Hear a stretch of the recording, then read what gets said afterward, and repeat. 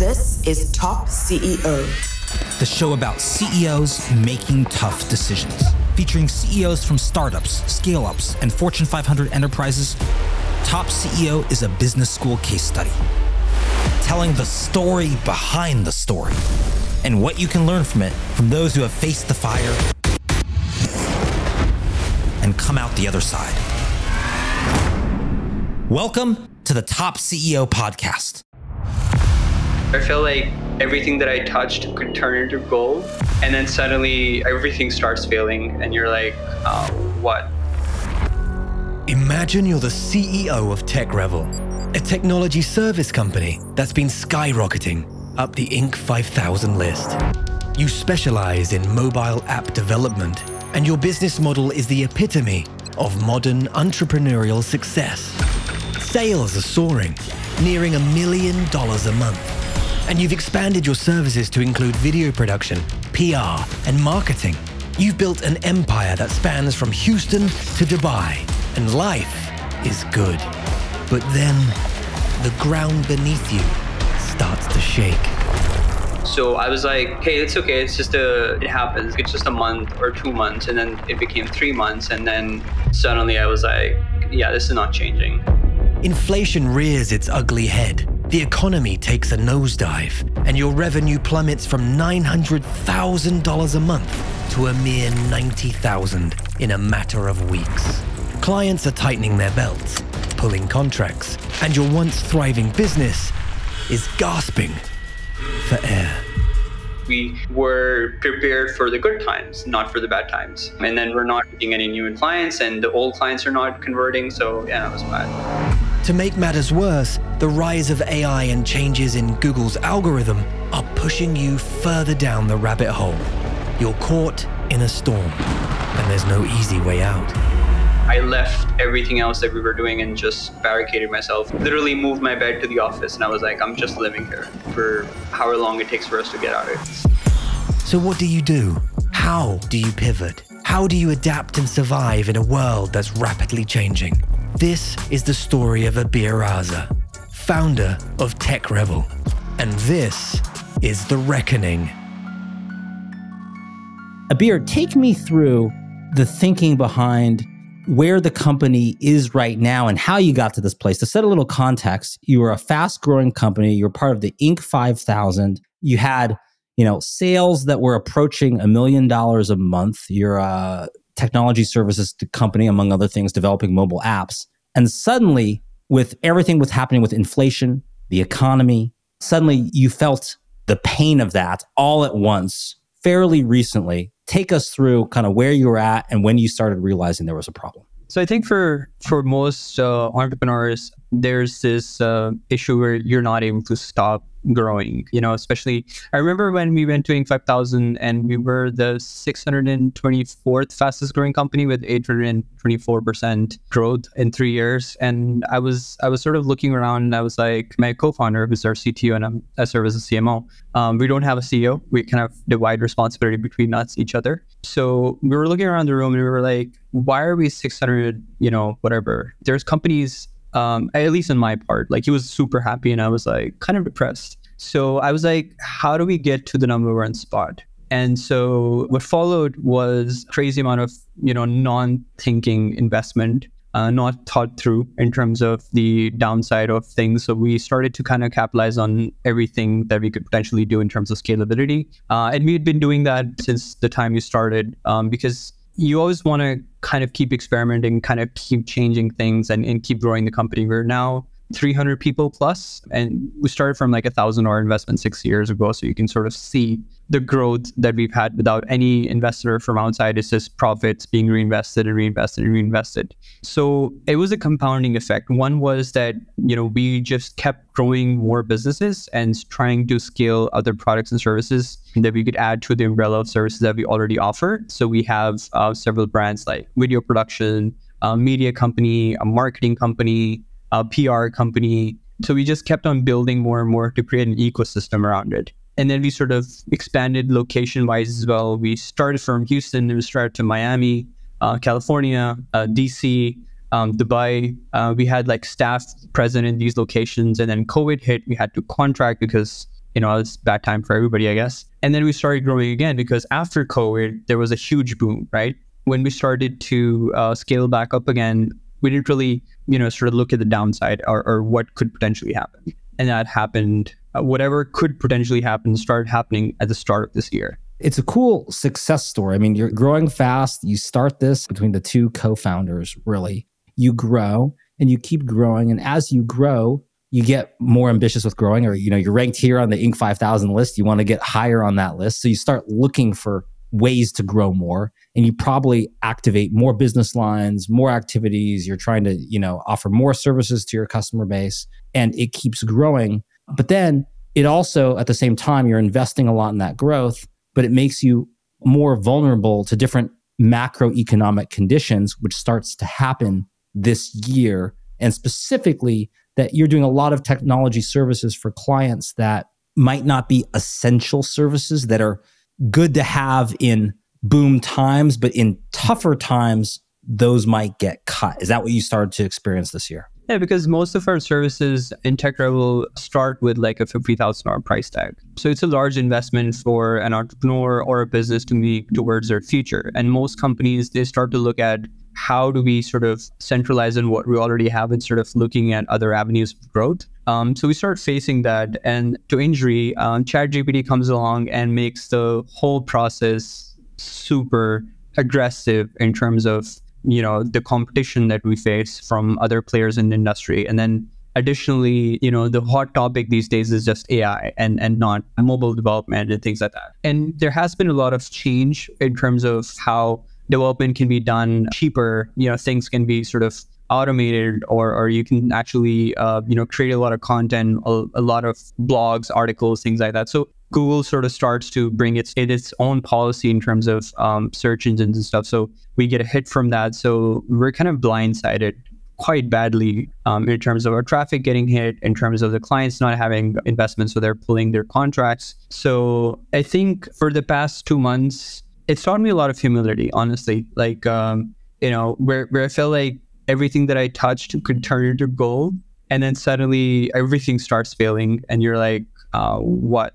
And our costs has grown exponentially because we were prepared for the good times, not for the bad times. So we're getting like, sort of squeezed on both ends. And then we're not seeing any new clients, and the old clients are not converting. So yeah, it was bad. There's a few different issues there. So one is just the clients doing belt tightening. What did that look like in terms of revenue? I mean, I heard when we were talking before, you mentioned like you went from something like 900,000 a month in revenue to 90,000 a month in revenue. So 10%. Did that happen overnight, or did you get sort of indications, or just suddenly people are cutting back on the type of development that you're doing?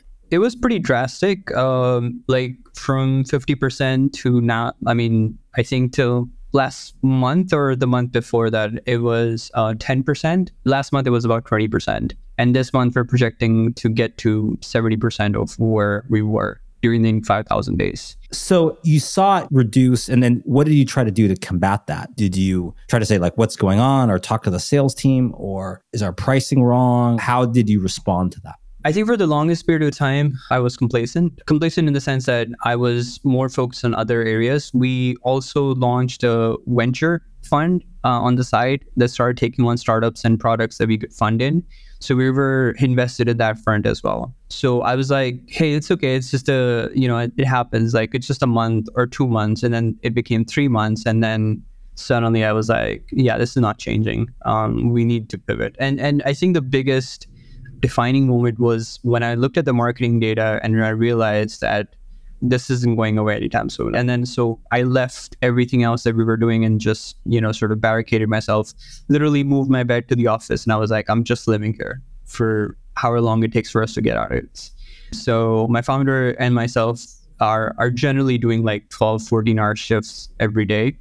Yeah, now we're sort of doubling down on everything and sort of scaling up again. So one thing was the sales coming in. How much of that was influenced by, I know you said it sounds like you do a good amount of SEO. You're getting organic traffic from Google. How much was impacted by that? I mean, the Google algorithm can change, but also Google is increasingly delivering more like direct results where they don't have to necessarily visit your site, and sort of the OpenAI ChatGPT trend starts leading itself there, that maybe it's less SEO driven. What was the impact of that? Were you just getting less leads, or was it just that the leads you were getting just harder to convert, less dollar values? What were you experiencing? It was both, but that's what I said, right? Like the first indication, which was the harder to convert, was that, hey, we have the leads, we can convert them. We just need to figure out how, right? So we changed the process. We try to, button that up. We try to add more collateral and sort of divide the pipeline into different stages and all those things that you would generally do to kind of squeeze out as much juice as you can out of the leads that you have. The second part, which was more of a awakening for me, was that there's no point. We don't have anything in the backlog. So that's what really sort of led me towards figuring out how we can sort of pivot from there. And by all intents and purposes, we already have. But yeah, it was kind of interesting. What is the factor of the interest in AI? Was it just that more of the leads were like, help us use AI, develop applications, including AI, and it was just changing because that was the hot topic? And then once you go the AI route, now you have very fierce competitors, lots of coming in because it's like the most invested space there is right now, which super ramped up competition. Is that what you experienced? Yeah, I think the larger players like Microsoft and Google and Tesla and all the other companies have their own sort of take on AI and their own sort of entrenched positions. So I think for our smaller clients, it started to become like, these companies were already really big and now they can pretty much control everything with the way AI is and sort of how it can create more opportunities for them to grow. So there's no point in us trying to compete in that space. And then additionally, the smaller sort of startups that were using AI to kind of get themselves ranked higher and sort of start getting more acquisitions, started scaling even faster. So I think the mid-tier clients that we used to get that were sort of looking long-term and sort of looking at how this could be a viable investment in the 5 years timeframe or 10 years timeframe, they just vanished because at the end of the day, things are moving super fast and you're getting squeezed from both ends. So, I would assume one of the sort of driving factors, and then, like I said, economy was a very huge impact as well, but more so than the shifting trends of customer interest. We were impacted a lot from a standpoint of our rankings in general, because, until Google's new update came up, there were companies using AI for, blogging and article submission and off-page and on-page and things like that would like drastically propel them beyond us, where we were in the top 10 in terms of the highest searched company in app development. So it was, that was the bigger sort of threat. I see. You mean just people that were just supercharging and could use it effectively to generate a lot of content that would help in SEO, and Google wasn't quite sophisticated enough to realize it's generated content yet. There's other tests you can do, other things. So they were getting a kind of an unfair advantage, you felt, in being able to harness that and use that to improve their SEO ranking. Yeah, because it's not just the blogs, right? Like you can do a lot with ChatGPT in terms of like even doing a podcast, for example, right?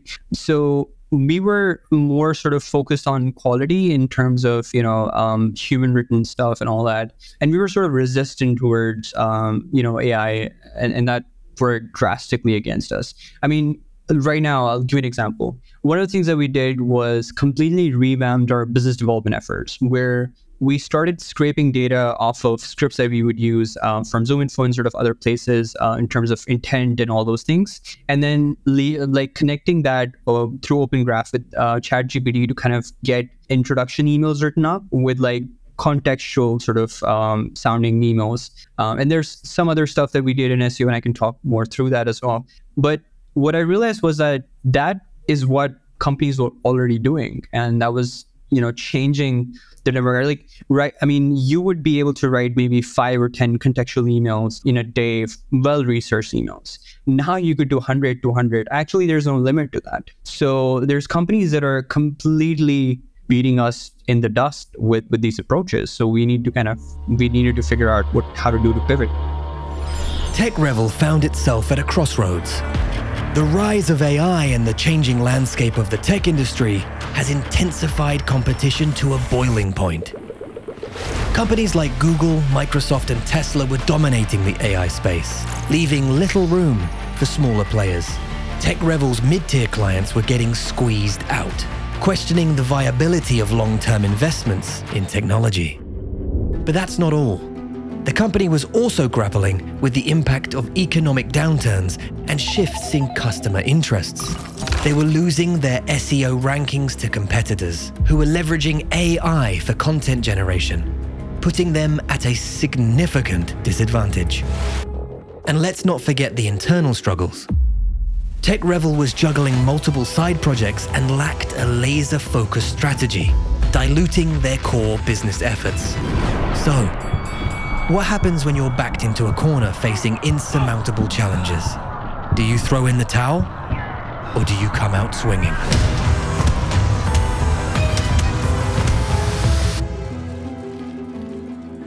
As you started realizing like, hey, this is urgent, I'm moving my bed to the office, we're taking long shifts. How did you start to think about the pivot? What were the steps you took? Was it think about new markets? Was it pivot services to more? I know you've done things in the restaurant industry, for instance, where you could provide essential services that are not nice to have, that are essential, that can help you weather the storm. Did you think about diversifying offerings so you weren't too concentrated in any one sector or type? How did you think about it? I think there was quite a few things that we did that weren't really necessarily done during the time. And I could talk through both of these things. One was that we diversified early on in the business. So even though that kind of affected us in terms of, the cost aspect, but that started to show there's a universal sort of term that we use for the economy in the Middle East. And I'll kind of start with that. The Middle East economy always catches up to the US economy 5 years later. So the sort of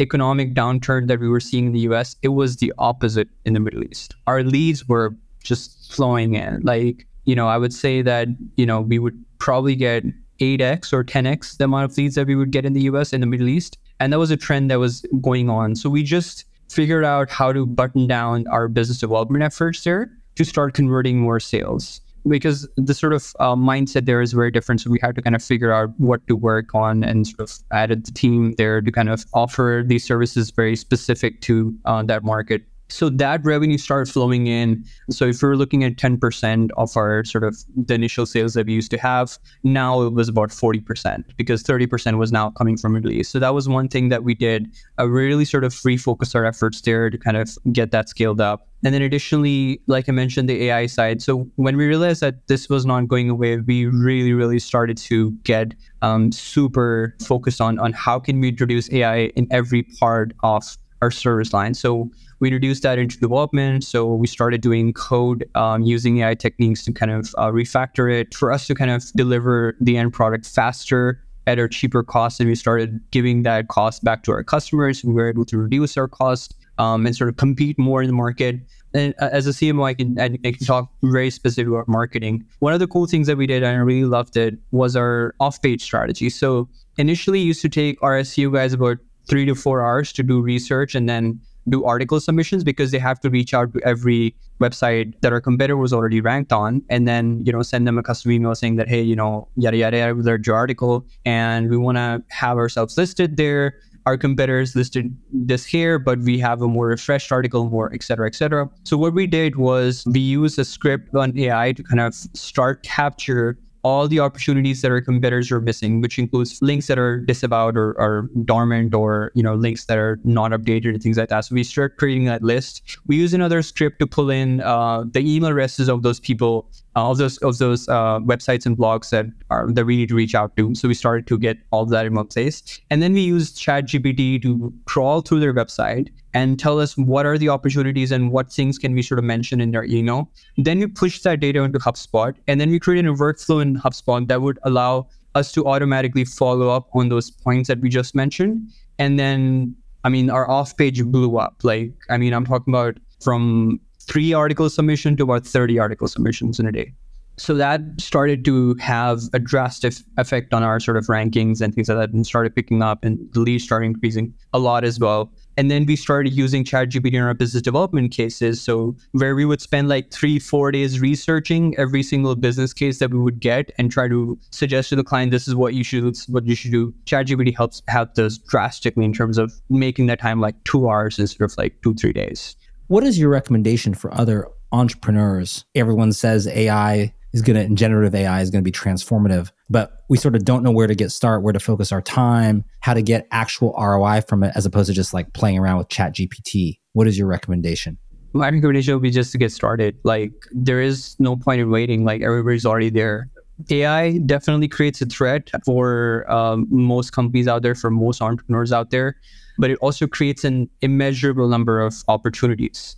Like, for example, let's say you're a PR business and your core business is to, do these podcasts and stuff with influencers or people that want to sort of get their personal branding outside the door. What you could potentially do is run a program on one particular industry, find out the top player in that space in terms of the mentions on Google Trends, pull that information, pull that data, and then pull another data in terms of volume of different keywords, in terms of what they're trying to signify themselves or what they're trying to push themselves as in terms of the biggest player in the market.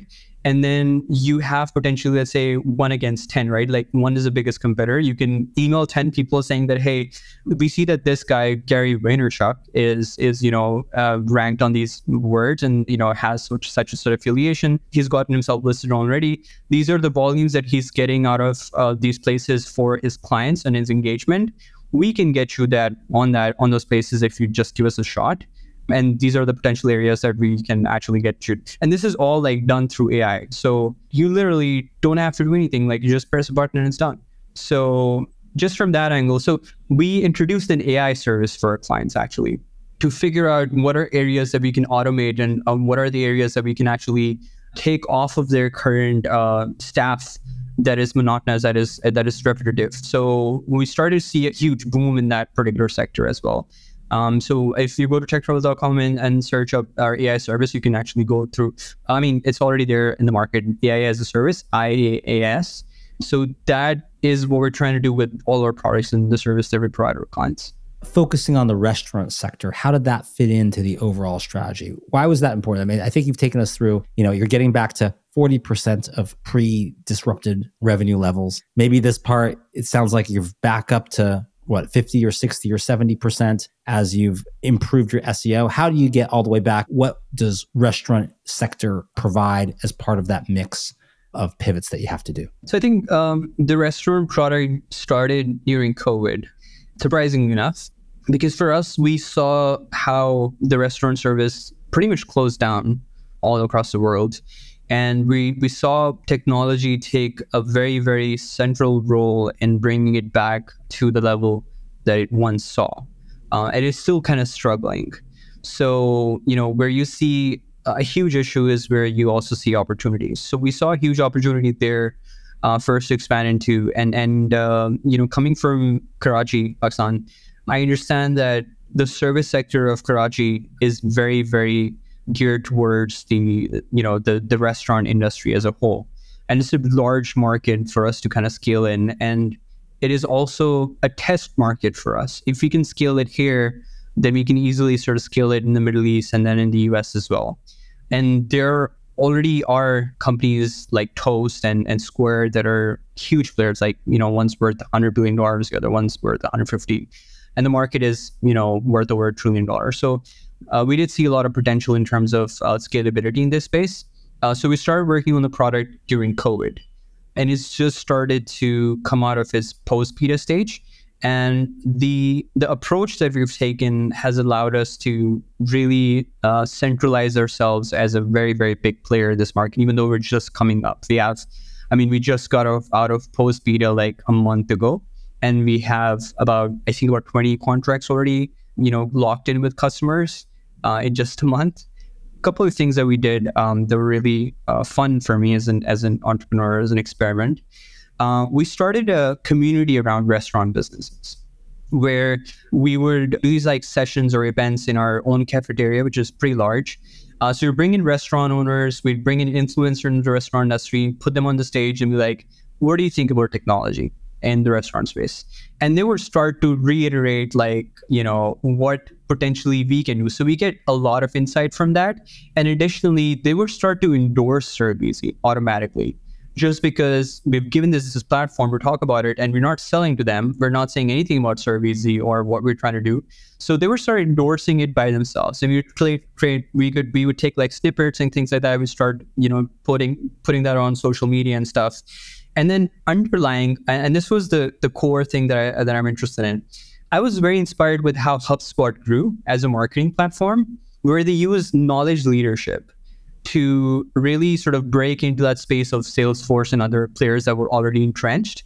They would do like courses and certifications and things like that. And suddenly you had marketers putting their tags there on LinkedIn and everywhere else.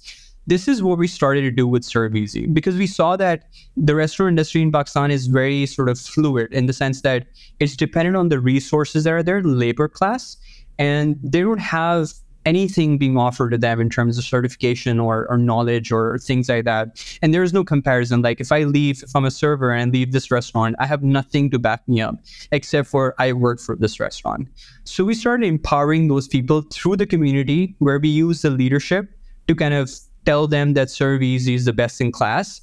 And then we started giving them certification and things like that. That helped us build connections within the restaurant industry. We start getting us clients. We have no marketing strategy apart from this, and we're starting to get a ton of influence. Picture this. TekRevol on the brink, facing a storm of challenges that could have been their undoing. But did they falter? No, they transformed.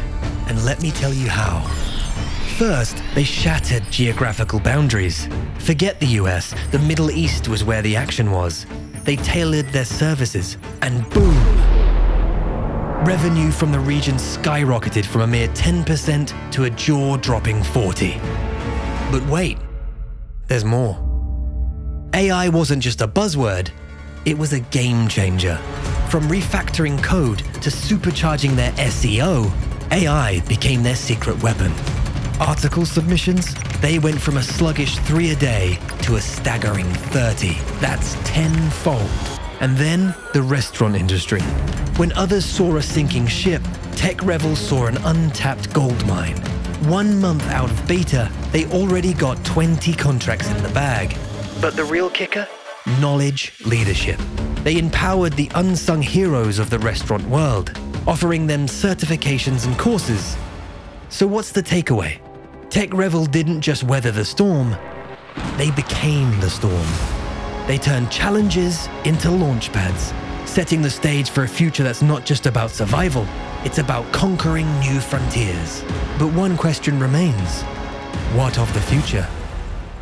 Where are things right now? How much are you backed pre-disruption revenues? And what does your outlook look like for the future to not only get back to where you were, but also increase and grow and scale from there? That's a very difficult question. So it's very stressful to be in a situation that we thought we'd left back. Our accounts were flush. We had enough capital to invest in other ventures and stuff. And then slowly and gradually, the noose keeps getting tighter around your neck. And then you're just there now. You just have to somehow grab onto whatever survival that you can, and then hope to survive long enough to which you can come back to where you were and then go from there, right? So it's not about going back to square one. It's square minus 90% or something. It's difficult. It's stressful. The way I see this is it's a test. It's a very humbling experience, because on one side, it would be nice to have success throughout and keep growing. But on the other side, what if this had come to us when we were $100 million company? Or, my goal is to get it to $1 billion, right? Which is why the SaaS platform, which is why the other sort of ecosystem products and services.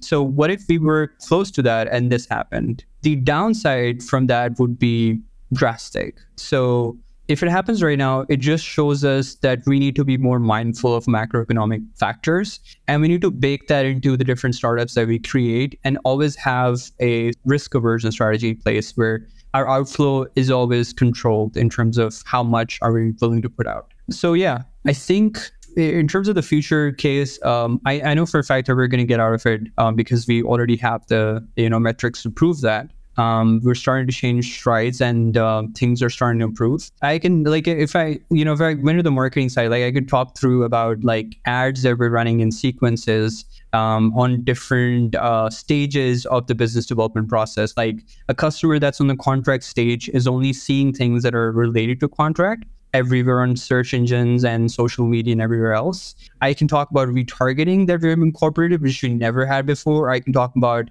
the different assets that we have in place, which were never there before. So we're a lot stronger than we started. And that's starting to show the effects. So by all intents and purposes, not only are we going to get where we were before, but we will be probably 10x that in the next, I would say, 3 years. That's the target. How has that impacted the relationship between you and your co-founder, how you view opportunities and challenges now? Does it make you more risk averse, or does it make you want to take bolder bets? Oh, these questions just keep getting better. Well, it was challenging to start with. I think from a sales, considering that most of this happened on sales and marketing, I completely take the blame. So I was like, hey, this is my fault. I got involved in a lot of things which I shouldn't have, where we should have doubled down on what we were doing. So we just got to fix this. And he's always been what to an extent where I sometimes refer to him as my second wife. So he was like, how can I help? What can I do? So we started getting more involved in marketing as well. And some of the sort of, automation things that we did, obviously from his team, because he's the CTO. So we kind of synergized quite a lot more than we were before. Where marketing was siloed from production and sort of tech, where now it's integrated, where we have a project manager running like new opportunities and new approaches that we're taking on from the tech side, where the performance marketing team kind of has a direct line of reporting towards the tech side as well. So yeah, we've kind of fixed some of the gaps that were existing before. I think it's made us a lot more stronger in terms of relationship-wise, the question that you asked. And additionally, in terms of bets that we are making, I think we're taking bolder bets in our current business line. Like we just invested a lot of money getting, the enterprise version of HubSpot and some of the other tools that we need to kind of automate and make things more streamlined on the marketing end and on the sales end. So we're making bolder bets in terms of our current business because we understand that we need a bold move to kind of pivot from where we were at before, and we need to go farther than we were. Final thing is for any entrepreneur dealing with a similar challenge, saying that like, hey, things are going great and suddenly it isn't. Or, hey, we're used to always being in a growth mode, right? We're always used to always seeing our graphs going up and to the right. Or, wow, I thought this was just, maybe a blip in our overall story, but oh no, suddenly this seems more serious. What is your final advice to them on how to get through something similar to what you've faced during this past year? So I think there's no company that's safe from this. We already saw that Airbnb came to the point where it was almost bankrupt, right? During COVID, we saw Meta take a deep hit. We saw Google lose like, 100 billion or something in terms of its valuation when ChatGPT came out. There is no company that's safe from, factors outside of your own control. And I would say that there are two things. One is that you can't keep on worrying about things that are outside of your span of control, because then you're just going to become lethargic and not really do anything, because there's so much that's out there that is going to beat you down and be like, okay, the future just looks like shit. Like global warming is going to, kill all of us, whatever, right? So you don't get into that trap, right? Like control the things you can't control, ignore the things you can't. However, and this is something that I've learned very recently, when there's macroeconomic factors that would directly impact you, that you think is going to impact you long term, assume that's going to impact you next month. What would you do different? How would you change the way you're doing things? And then I'm not saying that 100% focus on pivoting or anything. Like, again, we're 300 people. It's hard to pivot when you're like, you're focused on one thing, you're focused completely. But set aside 20% of your time or 10% or whatever you can afford and put it in your calendar and start having those discussions around worst case scenario. What are we going to do? Like, how is this going to change for us? And it's a process. When you have to pivot in a month's time, then you put in those 14 hours and you become stressed. You have to take several steps back. You don't want to be in that situation. You have to always be planning ahead. I think good entrepreneurs I'm not one of them, I guess, think ahead. They really understand and then they start taking action from day one instead of waiting till the water is up to your throat or whatever. Imagine being at the helm of a thriving tech company, only to find yourself in a whirlpool of challenges that threaten to sink the ship. TekRevol faced just that. A plummeting SEO ranking, fierce competition in the AI space, and a shifting economic landscape that left them gasping for air. But did they drown? Far from it. They pivoted, and how? Diversifying into the booming Middle East market, embracing AI to supercharge every facet of their business, and even venturing into the restaurant industry.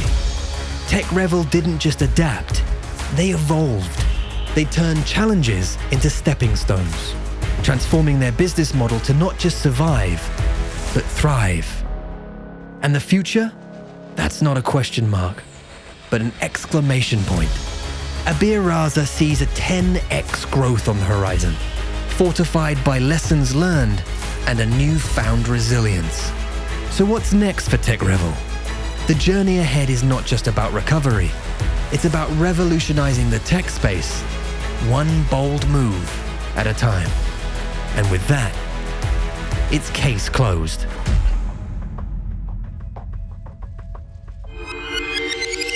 This was brought to you by Top Thought Leader.